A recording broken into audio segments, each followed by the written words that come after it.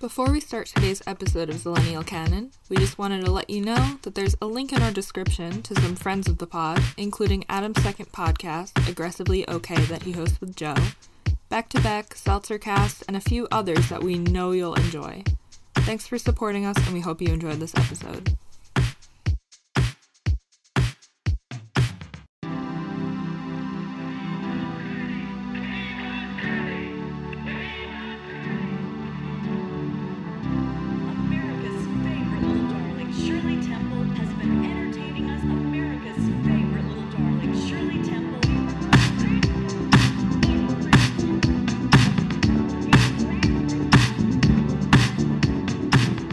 Everybody, welcome back to Lou Ferrigno's Open House. This is Zillennial Canon. I'm Kira. I'm Adam. And before the pod, we were talking about, where would we put a pod room if we had our own space? And honestly, I want to go to Lou Ferrigno's house and just set up a podcasting room there. No, I wanna go in Sydney's, shack. Oh, that's the ultimate pod. That entire room, that's the pod room. You know that, if this movie was made in, the 2020s, I hate even saying that, the 2020s, they would be podcasters. They would be like, yo, At least Sydney would be, yeah. The 2019 and up is, we should start a band has turned into, we should start a podcast. Yep. Do you remember that, one TikTok where it was white guys can only do three things, and it's drink beer together, watch stupid movies, and the third one's start a podcast or something. It's true, and it's literally every male friend that I have, they all have podcasts. It's very accurate. So yeah, I think Sydney at the very least. Sydney would have a podcast. Paul Rudd's character would not have a podcast, but he'd be a frequent guest, and he would have NPR podcasts downloaded onto his car. Yes, I was thinking constantly. The same thing. He would just be listening to NPR, and then Sydney was like, yo, you've never heard of this podcast? Just wait, it's gonna blow your mind. And then they'd start a podcast together where they smoke weed and review potato chips or something. And then Rashida Jones was like, what has gotten into you? So, so we're talking I Love You Man 2009, which I like to refer to as the ultimate dude rock movie, because it's one of the few good ones, I think. Do you have any memories with this movie, at all?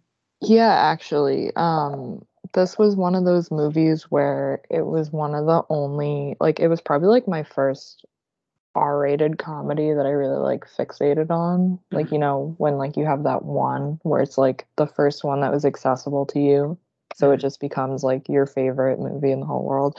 So this was I borrowed it from a friend, and then they made a copy of the DVD for me, and I just watched this all the time because I had access to it, and I just love it so much.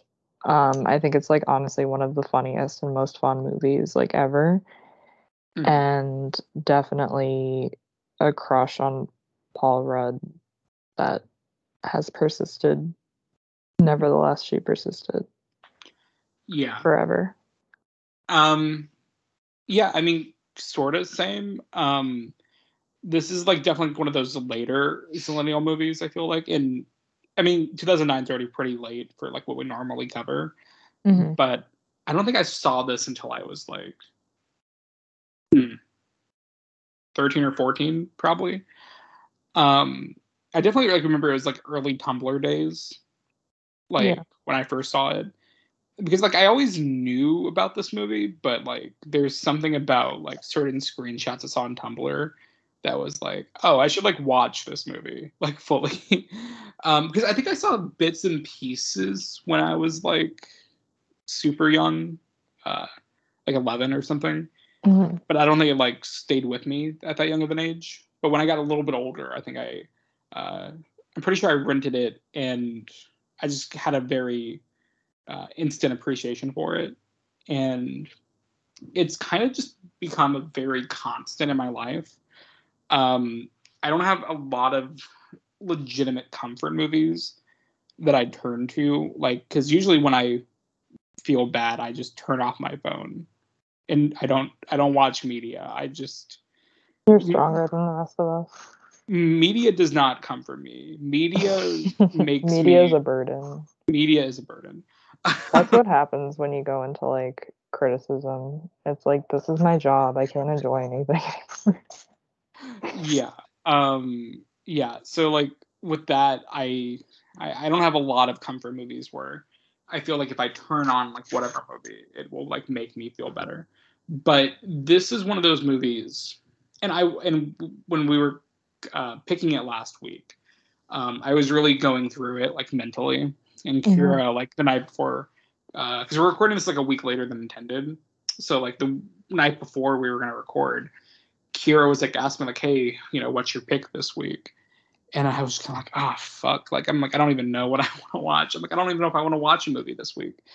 And then I looked at the list and I'm like, "Oh yeah, I Love You, Man," because like that's a movie, or this is a movie rather, that no matter how many times I've seen it, no matter what point in my life I put it on, it always works for me. It never feels like a chore to sit through. It is always something that only makes me feel good. Like I don't think there's anything particularly bad about this movie that has aged poorly.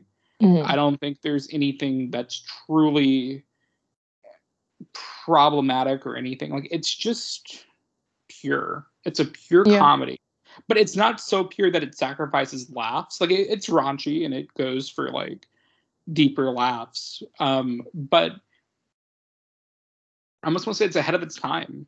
Almost like the way that this movie like very much, I don't know, normalizes like men loving men like platonically and like male friendships and just the beauty of that, but not like in a gross toxic way, like in a way that's like I don't know what I'm trying to say, like men who genuinely love each other and would like die for each other, but like in the most pure fashion. And like I don't know, I think this movie was so ahead of its time. If it came out like today on like Netflix or something, because comedies don't exist in theaters anymore, it would be like raved, I think, for like what it's doing.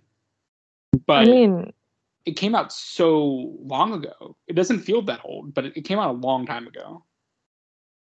yeah, I feel like it's not even necessarily like which like this is like one of my favorite comedies, so like this isn't even me like, I don't know. I feel like it isn't even like that like great of a movie. It's just like so like good, you know? No, Like I don't know how that's to describe it. It's like there's nothing really like I don't know how to describe it. It's like not really that, I don't know.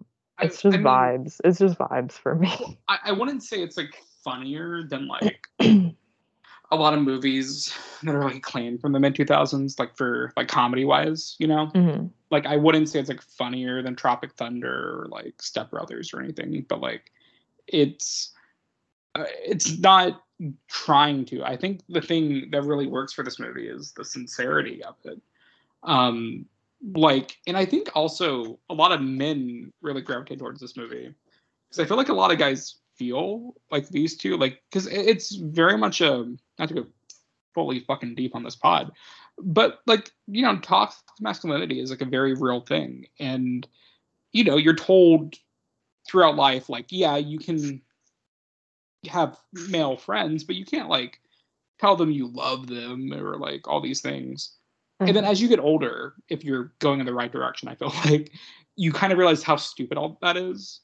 Mhm. And to see a movie like this just totally embrace, like, again, two male friends who completely love each other. Mhm. It's so nice to see. Like a movie that like literally validates, like, fuck toxic masculinity, like fuck all those like preconceived like douchey frat movies where like they're only friends because they like want to fuck women together, or like they want to like go like do drugs together. Like no, they love each other because they have common interests, common values. Like they just have an amazing time with each other, and they're both fucking dorks. And like it's just so pure and it's so nice, and it's like literally the easiest movie to watch. It's so Yeah. good. I think that's mainly what it is for me, is that like you said, like it like holds up really well. And not even that I'm like watching every movie through the lens of like, oh, like is this gonna like hold up? Like I don't know, but it's just easy to just have on and like Mhm. forget about the world for like 2 seconds.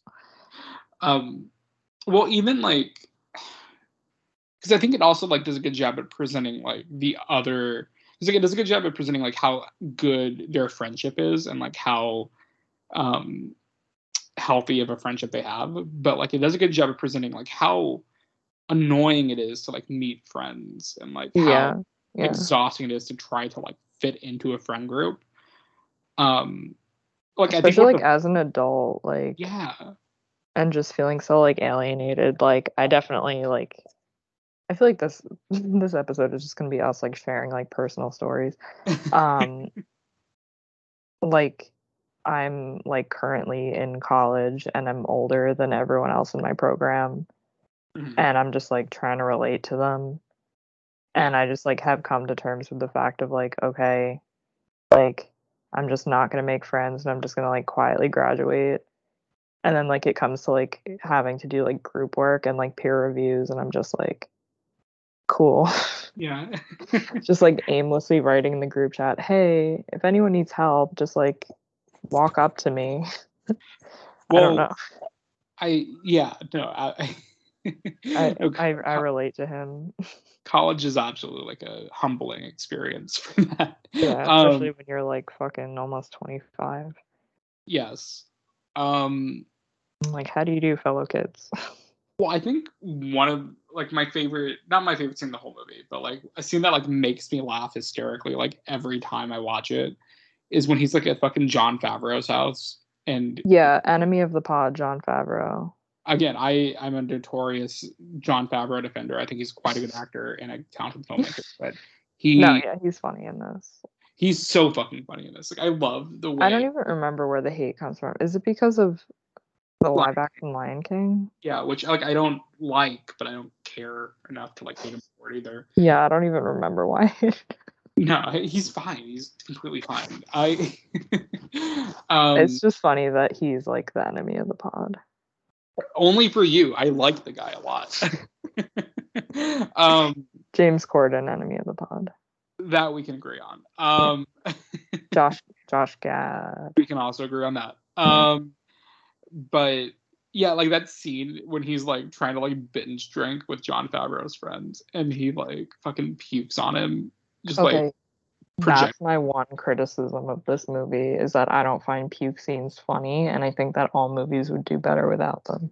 I normally don't, but there's something about how aggressive and cartoonish it is in this movie.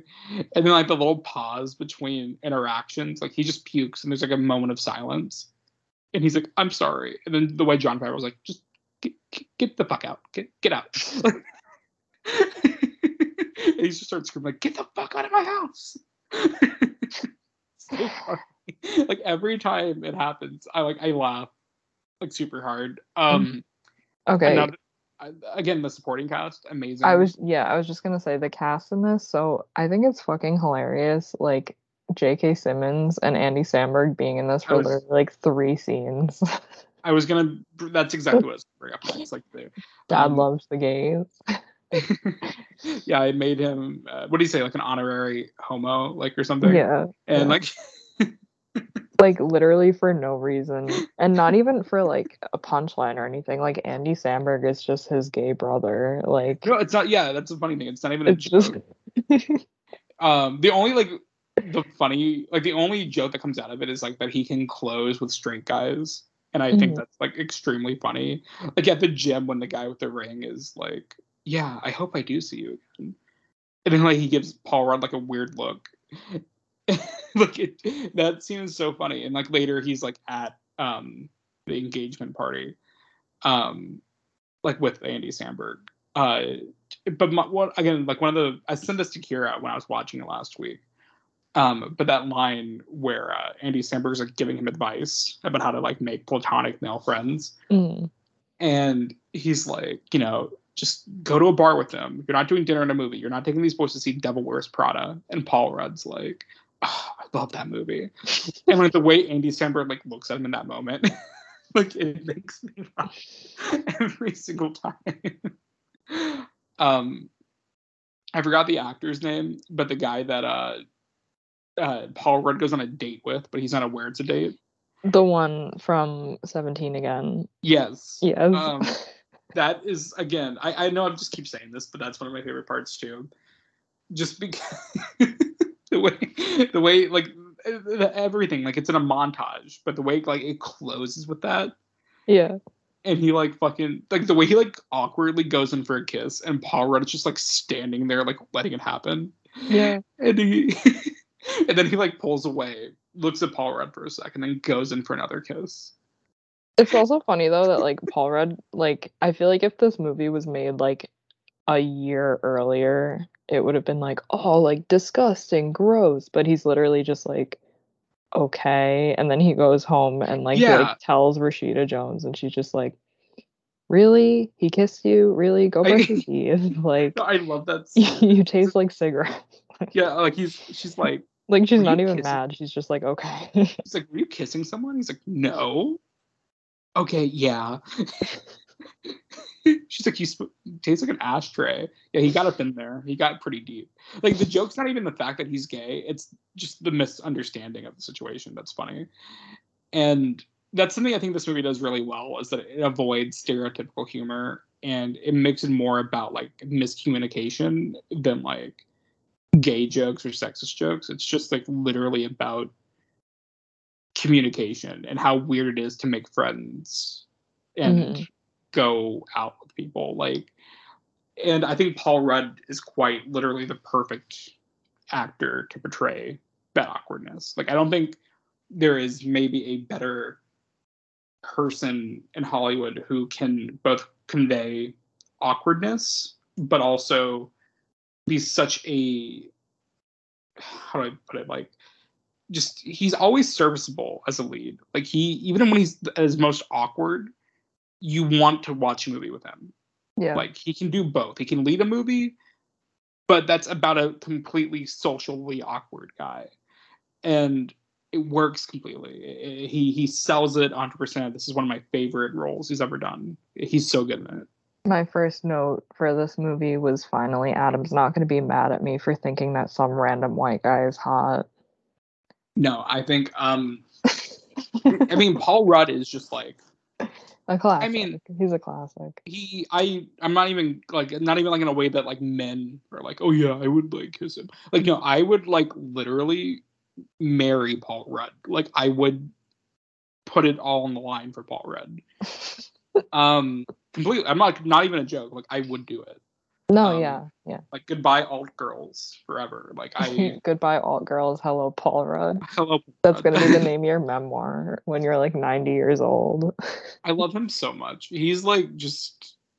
God, I love him so fucking much, and like, I love him because he's never changed. Like, from what we see, I mean, we don't know what he's like in private, but like, I hope he's a good person in private. He just seems like a dude. Like, he just seems like a guy. He never has anything to say. He's just like always happy to be there.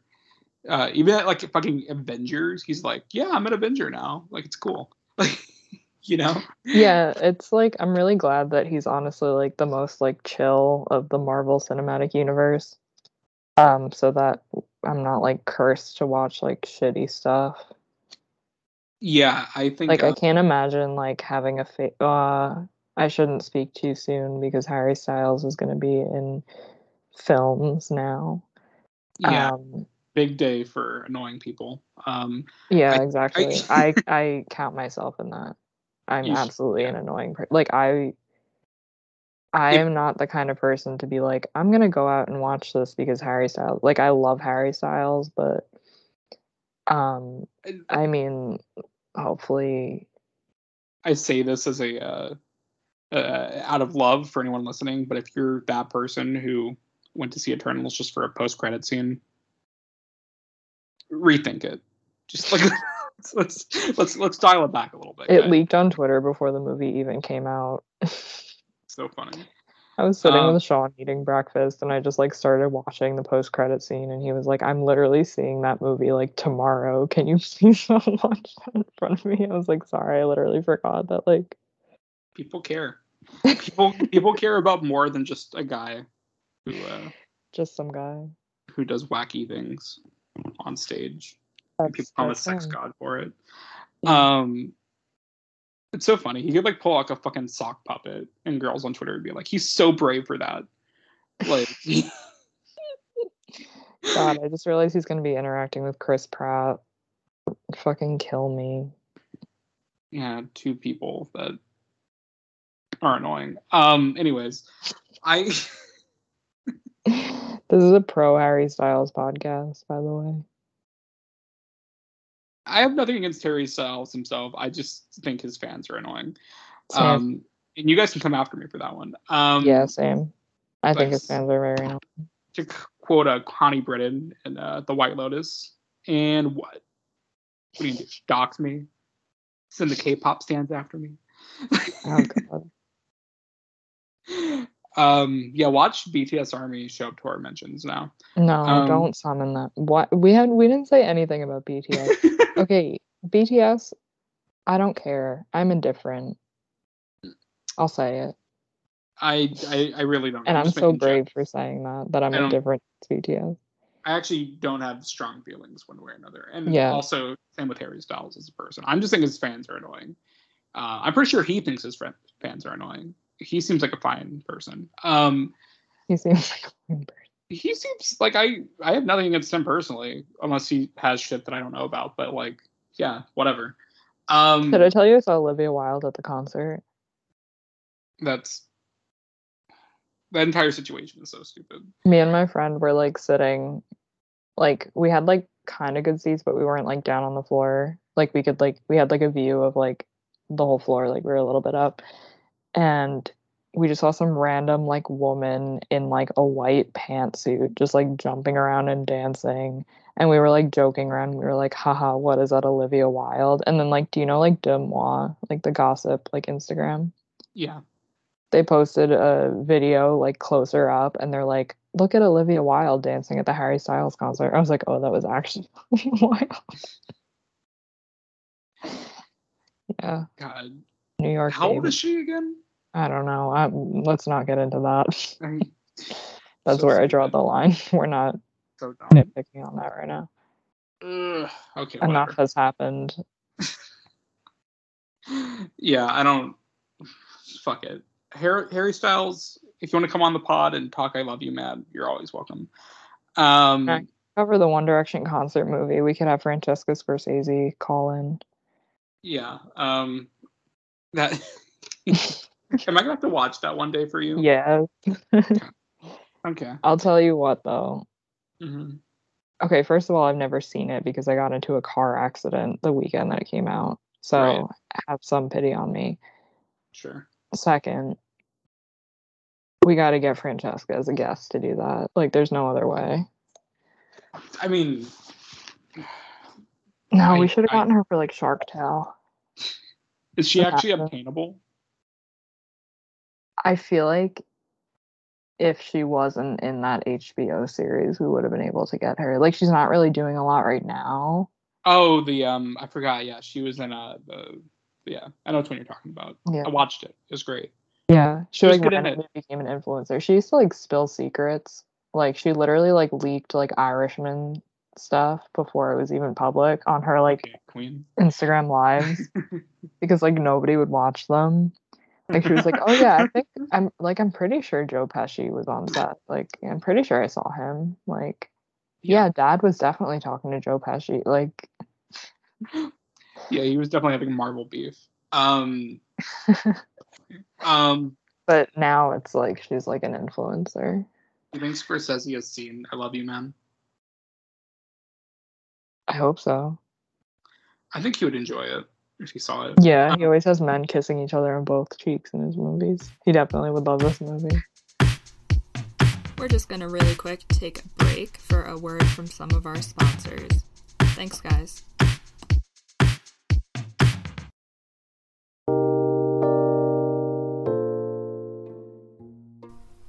Hey friends, do you love movies? The good ones? Even the bad ones everyone told you not to like? Of course you do. That's why you listen to this podcast. It sounds like Superyaki is the place for you. The team at Superyaki loves movies, so much that they've dedicated every waking moment of their life to bringing you top quality merchandise to showcase your love for them. From super soft t-shirts celebrating the 20th anniversary of the cinematic masterpiece Josie and the Pussycats, Zillennial Canon Award winner, I'll add that, to comfy sweatshirts made for the brave members of the Movies by Yourself Club. They even have pins of some of your favorite directors, like Sofia Coppola and Jordan Peele. Superyaki joyously brings you tangible love letters to movies and filmmakers that you can wear with pride. Plus, the team at Superyaki screen prints all their apparel using eco-friendly, 100% water-based inks and ships with compostable poly mailers for an environmentally friendly alternative to online shopping. As a special gift to you, because we love you and appreciate you, listeners can save 10% on their next order with code SUPERZILLENNIAL in all caps with no spaces at checkout. If the spirit moves you, find them at superyaki.com. Thank you so much, Superyaki, for sponsoring this episode. Let's watch more movies, guys.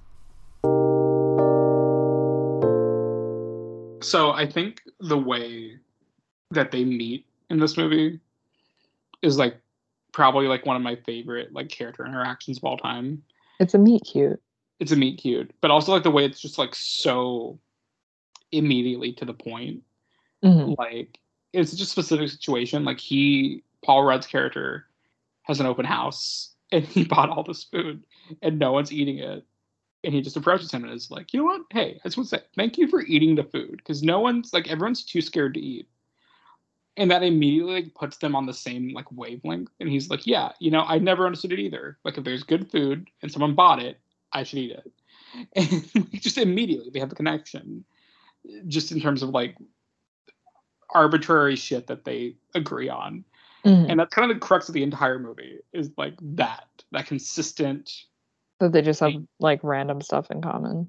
Very niche opinions or tastes. Yeah. Or whatever. But again, one of my favorite parts of this movie is that entire scene where he's like almost psychoanalyzing the guy who has to fart.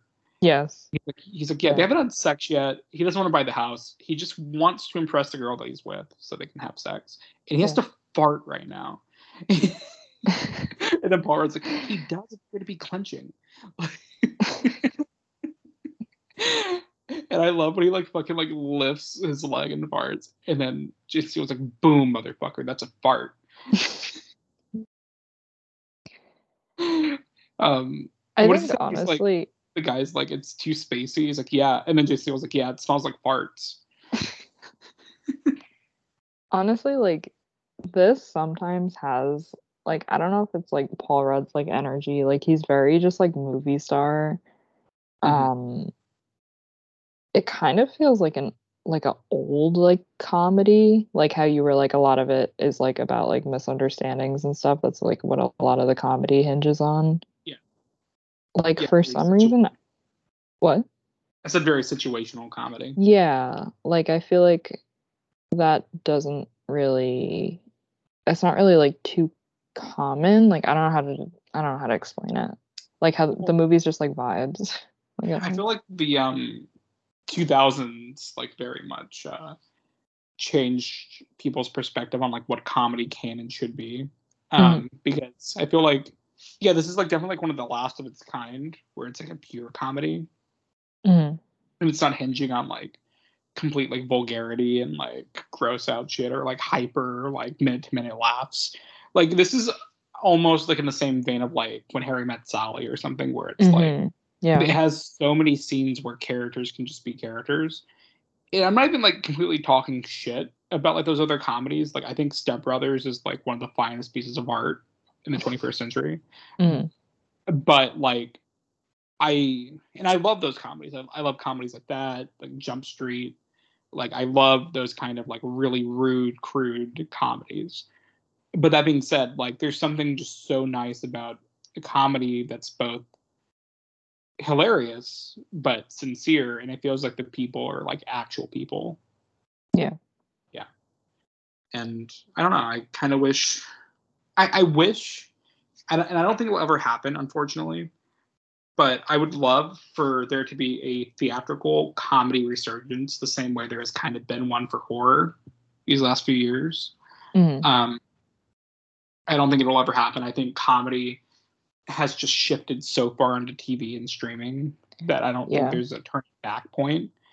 But it would be really cool to like see a good comedy with a packed theater again one day.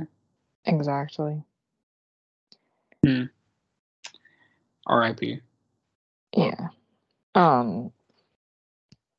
Yeah. What was I gonna say? I don't remember. Cool. But I love Epic. But I also like love how much Paul Rudd like overthinks like just hitting Sydney up for like casual hangouts, and how like nonchalant Sydney is about the entire relationship. Yeah, literally he's usually just like standing in the middle of nowhere doing nothing. He's just like, hello. Well, I love that the first scene, or like the first time they like go actually meet up outside of the open house, they go to a bar, and they have like fish tacos together, and he's like, because like he immediately like, breaks the rule that his brother set for him. He's like, no food, just drinks. But then Sydney automatically like breaks on that barrier. He's like, dude, it's just tacos. Like you have to have tacos with me. Like they're the best tacos in town. And it's like, it's just funny, like that entire rule that he had in his head. But it's like true. That's like things like that as a man that like you are told at a young age of like, you can only get drinks with guys. You can only have like sports conversations with guys. Like it's something that's like told to you throughout life, is that like you have to have friends. It's like very toxic. It's a terrible thing that we're like ingrained with. And I'm so glad like, culture is changing, where masculinity is a different thing now, or hopefully it is. But yeah, like this movie, it's just so pure in that scene. The way they go from like topic to topic so quickly. Like they're having debates, and they do like a Andre the Giant impression and talk about like their sex lives, but like not in a way that's gross either. That's something I really appreciate about this movie. Yeah. Is that like every time he opens up about his sex life, it feels like it's not played for a laugh. It's played for like, he's actually being vulnerable with his friend. Yeah, and you can tell that like when he like oversteps the boundary at the rehearsal dinner or whatever, engagement party, that he like genuinely like feels terrible. Because you can see him like growing as a person too, like that he's like, I like his little arc of like him trying to become like more of like an adult. Yeah, it's like they both have like opposite arcs. Like he's trying to be an adult, while Red's trying to be not less of an adult, but like have more fun. And it's a good like, it's just classic writing in general. Like to have two characters play off of each other like that, just thematically, and it works so well in this movie. It really does. Yeah. So Paul Rudd's character, he's definitely like a gentrifier. I mean, I think he's just a guy. Like I think I mean, like, I don't think it's like supposed to be like a commentary, but well, you mean like how he like buys like real estate, and like he's trying to like get his girlfriend to like move her business there. Well, like in the beginning, he's like talking about like, oh, these like beautiful new like luxury high rises and stuff. I'm like, oh, he's a gentrifier. Yeah. Well, I think Yeah, I can't even argue with that one.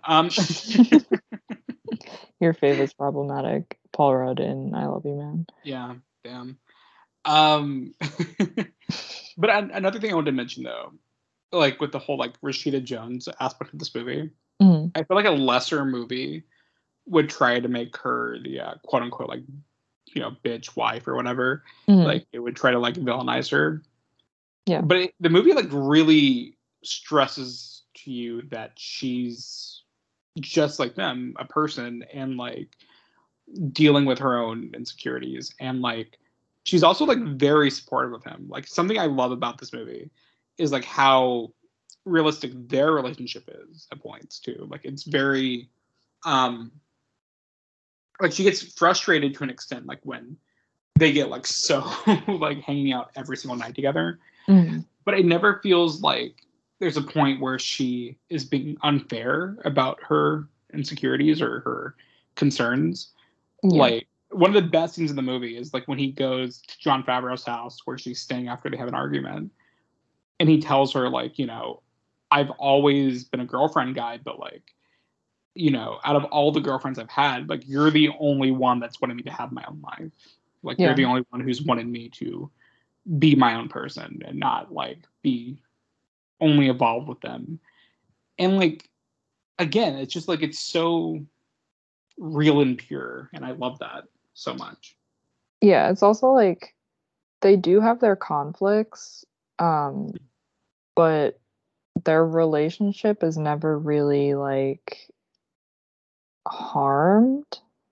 Yeah. Like they do have like that minor conflict, but it never, I don't know, like I feel like in a lot of movies it'll just be like, oh, like we got into a fight right before the wedding, like everything's called up, and then like they very unrealistically like make up in the last second. Yeah. But this feels realistic in that they're both like, this is stupid, like I'm sorry, like, and then they're just like over it. And I think they're able to avoid a lot of those like romantic cliches because I mean something we haven't even talked about yet, but this movie is like literally like a riff on a rom-com, but like through the perspective of quote unquote bros. Like it's literally like playing the same exact like way a rom-com would, but through a male friendship. And I think that's something that is so clever about this movie, the way it plays off of like tropes, but without feeling like a parody at the same time. Like yeah, I think it literally just feels like it's how like people are like Frances Ha is just a romantic comedy. Yeah, like this is it takes the rom-com like What if structure. Frances Ha was for bros? Honestly, low key. What if Frances Ha was for Frances Ha's gentrifiers? for everybody. Yeah. Wait, what? What if it was for gentrifiers? Yeah. No. Frances Ha, she definitely is a gentrifier. I mean, her and all her art friends. Only because she has to move every like 5 weeks. But yeah, in this movie, it's just like I love the way it does like the whole like it goes to the breakup trope of them like I mean that's some did you see Venom? No, you didn't see Venom 2. No, but like I that's something I loved about the thing I loved about Venom 2 was like it was literally a breakup movie. Like they literally have spoilers for Venom 2, but they have to like break up and then get back together, and it's like literally a rom-com with an alien, and it's so fucking funny. That movie is like unironically one of the best of the year. But I think I have a very soft spot for movies that like poke fun at that, and I think this and Venom 2, that's a double feature for you. So I'll be sure to do that when I finally see Venom 2. Don't you see Venom 1? Being Venom 1. Yeah. Honestly, that might be an ideal experience. Just like go in cold. Yeah. And don't see Venom 3 either. Just watch Venom 2 only. Okay. Sounds like a good plan. So, yeah, but I think I think the most euphoric scene in this entire movie is when they go to the Rush concert together. I think so cute. Something that's so funny about movies is like when you can clearly tell that it's just like a director is like a fan of an artist and they're like, I'm gonna write in a concert scene so I can like become friends with these artists. Yeah. Or like have an excuse to like film at their concert or something. Because like it's like the same thing as like, I guess like a similar thing to like in film school, like everybody at least once makes a film where there's a scene at a party so they have an excuse to throw a party. I feel like that's the case for a lot of times when people will write in like specific musicians and stuff and they're like, please, can you please be in this movie because you're written to the screenplay already. Like it would be really nice. I mean, this movie is very like rush pilled, and I think it's definitely deliberate. Like I don't see how you could because like a lot of the Rush references in this movie, like it's almost like a plot point. Like they bring up Rush so much in this movie, and the cuts are so deep that's like you can't really replace it with like you can't just like copy and paste another band name in there.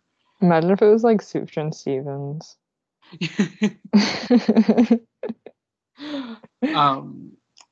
But like it had to be Rush. Like I don't know how this movie would have worked if it was like any other band. Like if like Rush denied them or something because like it's so specific. They would like, just go to the screenplay and be like, Command F, replace. They would just cancel the movie, I think. Replace Harry Styles. Kill me. No, I think I and also like slapping the bass is like one of the funniest, cutest scenes ever. Yeah, but I was gonna say that like specific situation is so common, like where you're like trying to show somebody like music, but it's like on a bad speaker, and you have to be like, it sounds better. Like it sounds better in any other context than what I'm showing you. Or just like waiting for somebody's reaction when you're showing them something that you like. Yeah. And that's again something I like about like him and Rashida Jones. Yeah. Is that like she doesn't really care that he's a dork. Like she's just kind of like supportive of his like little interests that he has. Yeah, it's also like she's never really like, oh, I don't like this, I don't get this. She's just like, oh wow, that's amazing, sweetie. Yeah, like even like, when it like isn't. Good for you. But like it goes both ways too, because like he clearly like with the whole HBO thing, which is like one of the funniest lines of the movie. It's like one of the best nights I've had in my life. Is we were curled up on the couch together, drinking wine and watching Chocolat on HBO. And Sydney's like, chocolate? Like he's a wife guy. He's completely a wife guy. Yeah. And the movie never faults him for that. It's telling you wife guys are the best, but they also need friends. How tall is he? Jason Segel. I know that Jason Segel's tall. Paul Rudd is 5'8". If he's 5'8", I'm gonna fucking scream. What? So there's no way. Hold on. Let me look this up. Let me research. If he is, I will officially retract everything I've ever said on the pod. Paul Rudd height 5'10". So he's not 6 foot yet. Yeah. My man is like 50. What do you think's gonna happen?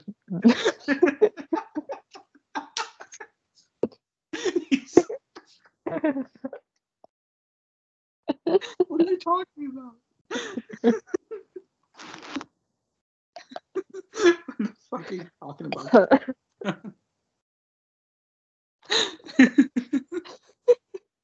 That was like one of the funniest things you've ever said on the pod. That was good. I tried. God. Would you find him more attractive if he was 5'8"? No, I think 5'10" is fine. Yeah, I know you think it's fine, but I'm saying in that little mind of yours where you have little mind? That little mind where you are conditioned to think that 5'7" is like 5'8". 5'8" is like the sexiest height of all time. Isn't there like a small part of your brain that's like, I just wish he was 2 inches shorter? No, because I think it's really charming and funny, the height difference between him and Jason Segel in the movie. It's really funny. He is a Um, feature. I love Jason Segel. I love with all my heart, and Mhm. he is I one of my favorite just characteristics of him, not only like as a character in this movie, but like as an actor in general, Mhm. is that he always seems like extremely soft in his roles, but he's like a fucking giant. Mhm. It goes all the way back to like Freaks and Geeks, where like he's easily like the tallest of like him and the gang. But like when he's like one on one with like Lindsay in that show, like he's just so soft with her and like so like very open and vulnerable with her, and she doesn't like know what to do with it. And I feel like he's kind of carried that trope into like every role that he's been in since then. And I got to tell you, another man that I would give it all up for. I they I both they work so well together. I feel like we talked about it before, probably on like the Forgetting Sarah Marshall episode, but all the TikToks of him just like walking around, Uh, like people just keep running into him. he's everywhere. Like I recently saw one. I think I sent it to you. Like it's still happening. Like recently I saw one where a girl was like the first person who congratulated me on getting engaged, Jason Segel, and it's just like a video of him like he just happened to be there like when she got engaged, just like walking around behind her or something, like on the beach. It's happening again. Jason Segel. I would love if I fucking proposed to a girl and Jason Segel was just there, like eating a bagel or something. And you would leave her for him. I would say sorry, babes, but Segel time. Um, I um but also what a cool name, like Segel, like yeah. love it, so good. I Yeah. think him and Paul Rudd work so well in this movie because they're both approachable. Hmm. Does that make sense? Absolutely. They Yeah. both just seem like regular guys that are just Mhm. they just happen to be like the funniest people ever. Yeah, because like if I don't know, you had like I'm trying to think of like another actor in this movie or like another comedic actor. Like I mean, I love like Will Ferrell and most things, but like if Will Ferrell was like in this, it would be like it's like an approachable guy in Will Ferrell. Like I can't approach Will Ferrell. I don't think No. like, but I could approach. Like I feel like if I honestly saw Paul Rudd and or Jason Segel at a coffee shop, I could approach them and I would not feel bad about it. Yeah. I might feel a little bit bad just because I feel bad about everything, but I but I would still approach them. Um, and I think that's what makes them like very universally relatable in this movie because they're just like they're good easy vessels to like relate to. They're like you, but sexy. Wait, what? Celebrities, they're just like you, but sexy. Honestly, yeah. Um, I was just talking to my coworker the other day about like it also goes like everything I said about Jason Segel. It goes to like How I Met Your Mother too, because me and my coworker were talking about how much we used to love that show and how Mhm. much we both used to like love Ted as a character. But now that we're older, we're like, oh, Ted sucks. And like the best character is Marshall, Jason Segel, because like he's like the only one. Like he's like, just like in this movie, like he's a wife guy. Um, but Ted's like the single guy, and Patrick Harris is like the player, which is funny in retrospect. But he's the wife guy, and he never plays anything other than that.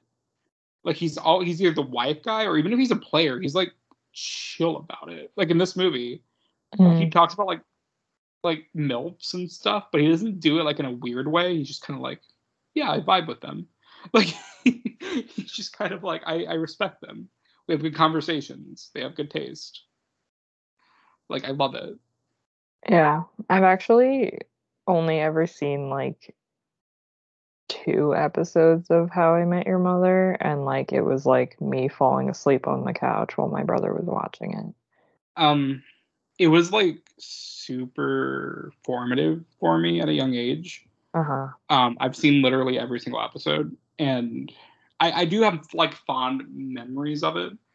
But it's so funny. I was just talking about this the other day, but like it's like you have to kind of especially like when you're growing up, like with that show, it really, I think, sends like a negative message about like what love is and like main character syndrome, I think.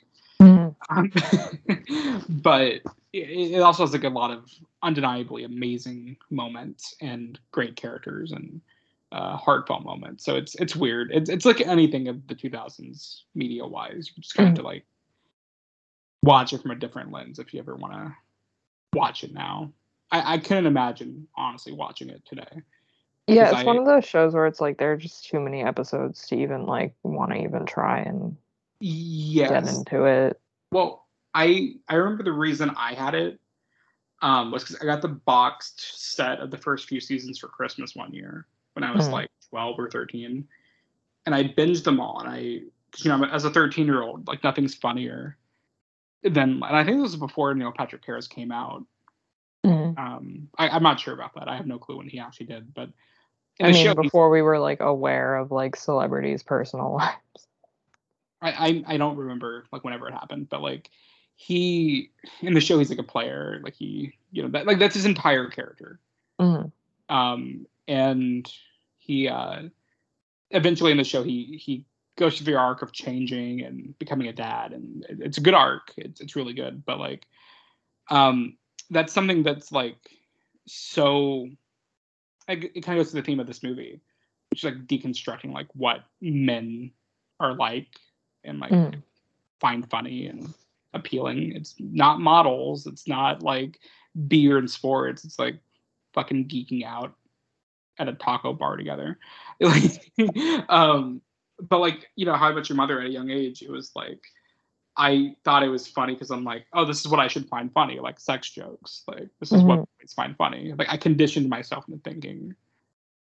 I'm not saying I didn't get any genuine enjoyment out of it, but I think a lot of it did come from like internalized, I'll say it, like just masculinity, like toxic masculinity and like outlook on how like sitcoms treated women, like, and you're just conditioned to laugh at that and not take it seriously. And it's funny, like looking back on it now, like I could never rewatch it. I don't know how I could do it.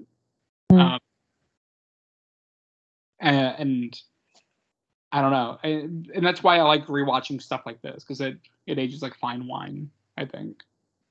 Yeah. 2 Jason Segel properties that are like completely different in how they've aged. Yeah. I don't remember the context, but I said M. Night Shyamalan. I feel like there's a joke about M. Night Shyamalan in there that I found funny, or a reference to him. Yeah, because I was convincing my coworker that I was talking about. He hasn't seen this movie, and I was trying to convince him to watch it because he's a big M. Night stan. So I kind of repeated the joke to him. But it's the guy that Paul Rudd works with. He like was talking about the headshot that he has. Oh, M. Night Shyamalan takes his headshots. Oh my god, yeah. But the way he specifies, is like M. Night, director of The Village. I love when he like pulls out the photos. Like, you notice this? Yeah, maybe. Like, yeah, you probably pissed on it. Also, the Mr. Megorium's Wonder Emporium. That Jason Segel's like friend has to go watch it with his kids like every night. It's the same guy from Scott Pilgrim. Yeah. That asks like, a girl with hair like this. But yeah, it's also funny. Like, I just love that he like wears Uggs and just like doesn't pick up his dog's shit. Like that's his most problematic trait, is that he doesn't pick up his dog's shit. And even so, he does it for like semi-valid reasons. Yeah. Not really, but like no. As valid as you can get with that. I love that scene where the guy is like, dude, I just stepped in your dog shit. He's like a bodybuilder. And Jason Segel just has nothing else to do but scream at him and scare him. I think another like classic scene is like when he like fucking freaks out at Lou Ferrigno. Mm-hmm. And Lou Ferrigno just like puts him in a chokehold and like makes him fall asleep. And Paul Rudd just like staring blankly like while it's happening. Mm-hmm. He's like on the phone with like Rashida Jones. And he's like, yeah, I think he just like got knocked out by Lou Ferrigno. Yeah. I love at the end when he shows up at the wedding, right when the objections part is happening, and Lou Ferrigno is like about to like fucking like just like fuck him up, and then he has to say like, no, Mr. Ferrigno, it's not the wedding. I don't object. I promise. Yeah. Also, yeah, another thing too is like the very random inclusion of a like random actor, you know, playing themselves. Yeah. Very, very Sellennial canon. I love that trend. I think it's funny, and I don't think it should ever stop. I feel like every comedy from like 2009 upward has had that. Like The Hangover had Mike Tyson. So many others like had that exact like punchline of like just celebrity playing themselves. And yeah, also at the end, like with the wedding, I love that little joke of like, this is the weirdest group of groomsmen. I love the old man that he becomes friends with because he's desperate to make friends. Yes, he's like, I like when he brings him the picture to the diner, and he's like, "Are you?" I forgot the guy's name. He's like, "Are you like Frank?" And he's like, "Yeah." He's like, "What? When did you take this picture?" And the guy's like, "Oh, I don't know. I just started using the internet like a few years ago. Like I love him. He's just like a lonely guy. He just goes to breakfast like every weekend. Like it's so cute." I like when he asks if he wants to be one of the groomsmen, and he's like, "Yeah, what the fuck else am I gonna do?" Yeah. Yeah, it's his wedding party. I think it's funny that like his brother was not automatically the best man. Yes. Also, I like when Rashida Jones like calls him, and he pretends like he wasn't already on the way there, like on the moped. Like I think that's just cute in general. Same energy as like Edward getting Bella Jacob for a wedding present. Yeah. But even like at the end when he's like he tries to like bullshit Paul Rudd, and then Paul's like, "You're clenching." Like it's just so cute. Like, oh my god, like they learn from each other. It's so pure. Like I fucking love these guys so much. I don't know. There's just also the little like running joke with J.K. Simmons and his best friend's like, "Your brother's my best friend," and Hank Mardukas. Hank Mardukas is like the most 2000s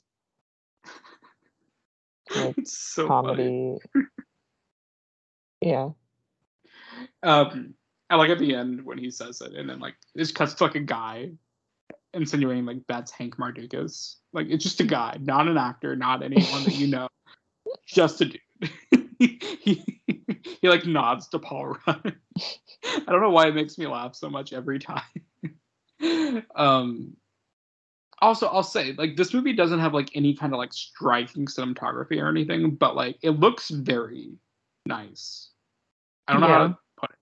Maybe it's just the locations itself, but like even if that's the case, like everywhere, like all the location scouts, they did an amazing job because like the movie, just every like the place they had the wedding at, the Venice boardwalk, like even like the way they designed Sydney's place, like it's every location is just so nice to look at.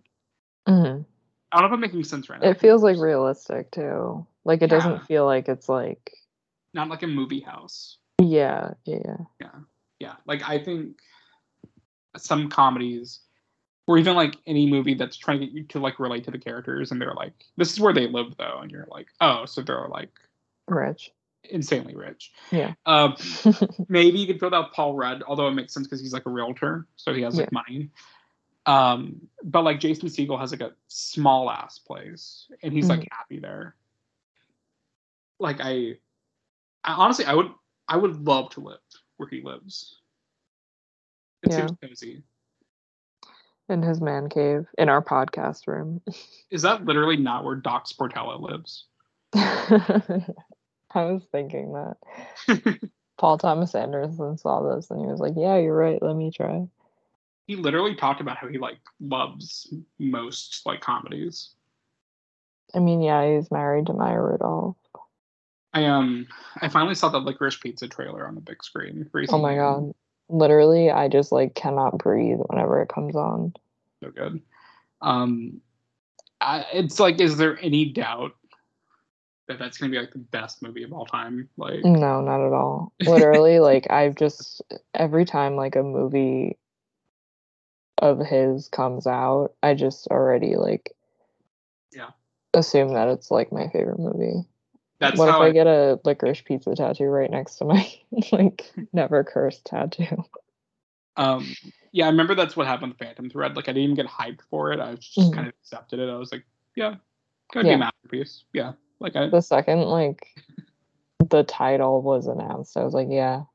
Yeah. And then like the trailer, I've seen that trailer so many goddamn times. It's a perfect teaser. It's so good. That's what I love about his trailers. I don't know if he edits them himself. Like Edgar Wright, I know, always edits his own teasers. I wouldn't be surprised if PTA did the same thing, because all of his like had like a lot of creative control over it. Yeah, because I'm pretty sure he edited the Inherent Vice teaser, because that's such a good teaser. It's good. Like I wasn't even thinking about this. So the Licorice Pizza one is like perfect. Amazing. And I just realized that there's like only one, and the movie's coming out technically in like cities, like in like 2 weeks. So like, is there even going to be like another trailer? I mean, probably for like wide release, but like, what does it go wide Christmas? Yeah. Here I was making plans to see it like next week. You're in New York. Go find it. I have to spend like $40 to take a train to see it. Worth it. No, I know. I went into the city to see Inherent Vice on 35mm and it was perfect. This is what I'm talking about. Kira's always like, I took the Ninja Turtle route down the subway and with Master Threader, and I saw Inherent Vice on like 8076 552mm print, and there's like a live orchestra, and I'm always like, fuck you. I think the only movie of his that I haven't seen in a theater is I've seen all of them since The Master. I haven't seen any of the old ones in theaters because they haven't played here, because I'm just a Florida boy. But I think I just haven't seen his first one in a theater, which I've never seen that one. Part 8? Has anybody seen it? I don't think anybody's ever seen that movie. Part 8? Yeah. Part 8's great. Okay, you've seen it. Only because I'm like, I got obsessed with him, obviously, and I like wanted to watch it. He ever did, but I don't think I saw Boogie Nights in theaters either, but I think those are the only two that I haven't seen in theaters. It's just crazy to me that like every movie he's ever made is like the best movie of all time. Yeah, right. Because like Boogie Nights, I genuinely believe that like the drug deal scene in that movie is like the best scene of all time. Like it, just the way like the fucking firecrackers are going off every few seconds, and like Alfred Molina is just like a fucking maniac. Terrifying. What a movie! What a fucking movie! What a picture! What a picture! Yeah, I think Licorice Pizza will change my life. I love how we talk about Paul Thomas Anderson like at the end of like at least one podcast every like 2 months. That's a white guy. Yeah. Yeah, Maya Rudolph is in Licorice Pizza. Yeah, no. Yeah. I took my mom to see No Time to Die. Mm-hmm. And that's where I saw the trailer. And when she popped up in the teaser, she went like, "Oh, Maya Rudolph." So Benny Safdie. Yeah, my mom also went, "Benny Safdie." Just Yeah. kidding. You did not. But yeah, I have to like kind of Trojan horse her to go see that movie because she hated Inherent Vice. This seems a lot more grounded though. Yeah, I hope. I mean, I don't hope anything. I hope it's whatever it is, but I hope it's like the most insane thing I've ever seen in my life. Yeah, I don't know why I said I hope. Like, I know I hope it's like just whatever he wants it to be, because I know it'll be perfect. Is it a coming of age movie? Is that what I'm getting from it? Like, yeah, I think so. God, that'll kill me. That'll actually kill me. I don't think you understand. Like, I'll completely go off the grid after that movie comes out. Anyways, I love you, man. Dare I say perfect movie, perfect comedy. Yeah. Dare you say it. It's true. Mm-hmm. I need the audience to know that for the past like 3 hours before we were even recording, like Adam and I were talking for so long, and the entire time our backgrounds have been mine is Marty Wolf from Big Fat Liar saying, "Ah, Daddy," and Adam's is the scene in B Movie in which Barry B. Benson is stuck in a glass. It's like a nice like angle pointing upwards, with it's Patrick Warburton, right? Mm-hmm. Yeah. Patrick Warburton and Renee Zellweger's characters just like gesturing towards the glass, and Adam looks like he's trapped in the glass as they're like, yeah, it's incredible. So we were just having like deep life conversations for like 2 hours, and now we've just been recording like this. So funny. I got to see the playback video because I wanted to see me like talking in depth about masculinity while I'm trapped with Barry B. Benson in a glass. Honestly, that's a good metaphor. Yeah, the glass is masculinity. Masculinity. I need to be freed. Yeah. Because honestly, masculinity is just being smashed with winter boots. Yeah. The winter boots in question, society. Literally. Damn. I don't know. Any final thoughts on this movie? It's perfect. It's a perfect movie. Yeah, no, I concur. I would honestly probably put it like in my top 10 favorite comedies of all time, I think. Yeah. Which I didn't realize was a hot take. I didn't realize not everyone loves this movie, which is like insane to me to think about. But yeah. It I think it's a perfect encapsulation of loneliness and finding your people. Speaking of finding people, where can people find you? God. Oh my God. You go first. You're gonna mess up my rhythm. You go first. That was good though, right? It was great. Thank you. You can follow me. Sorry, you guys can follow me on Twitter at Adam_not Sandler. My other podcast, the Aggressively Okay podcast, is still going strong. I don't know. If you want to get fish tacos with Jason Segel with me, hit me up. Or if you want to talk about any mid-2000s comedy, hit my line. You can follow me at Garlic Emoji on Twitter. Follow us on Twitter at Zillennial Canon, on Instagram at The Zillennial Canon, and leave us some reviews. Give us 5 stars or like 1 if you want to. I don't know. I think it's even funnier if you give us 1 star. Yeah. Like give us like 1 star, but then write like a nice review. Like that's my favorite thing when you like are reading reviews for a product and it's like 5 stars, and then like the review is like, this smells like shit. Like why would you just like a very confused person. Yeah. If you have beef with us, like just give us 5 stars at least. Then talk shit. Yeah. Talk shit in the comments, but give us 5 stars. Honestly, if you have beef with us, guest on the pod. Like out us publicly. Like yeah.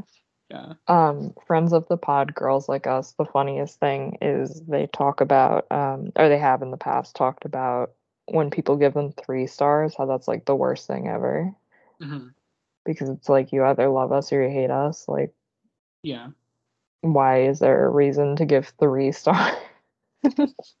Yeah, if you're like neutral, if you're very like centrist, like fuck off. Like, get out of here. What are you, Aaron Sorkin? What episode did I say that on? B movie, I think. Oh, right. How He said, fitting. "Is this movie written by Aaron Sorkin because it's very centrist?" Oh yeah, that movie is very centrist, isn't it?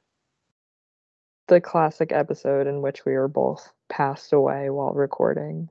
High on the Pfizer. Wow, I can't wait to get our booster shots. God.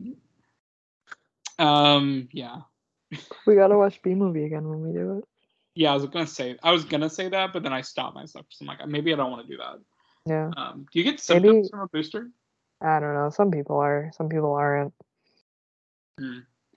I just want to get it and have an excuse to take a nap. Am I right, ladies? The feminine urge to take a nap. Masculine urge to eat fish tacos.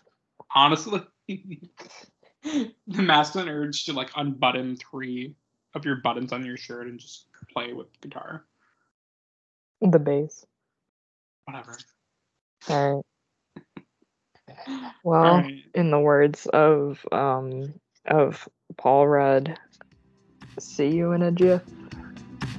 Bye, guys. Bye.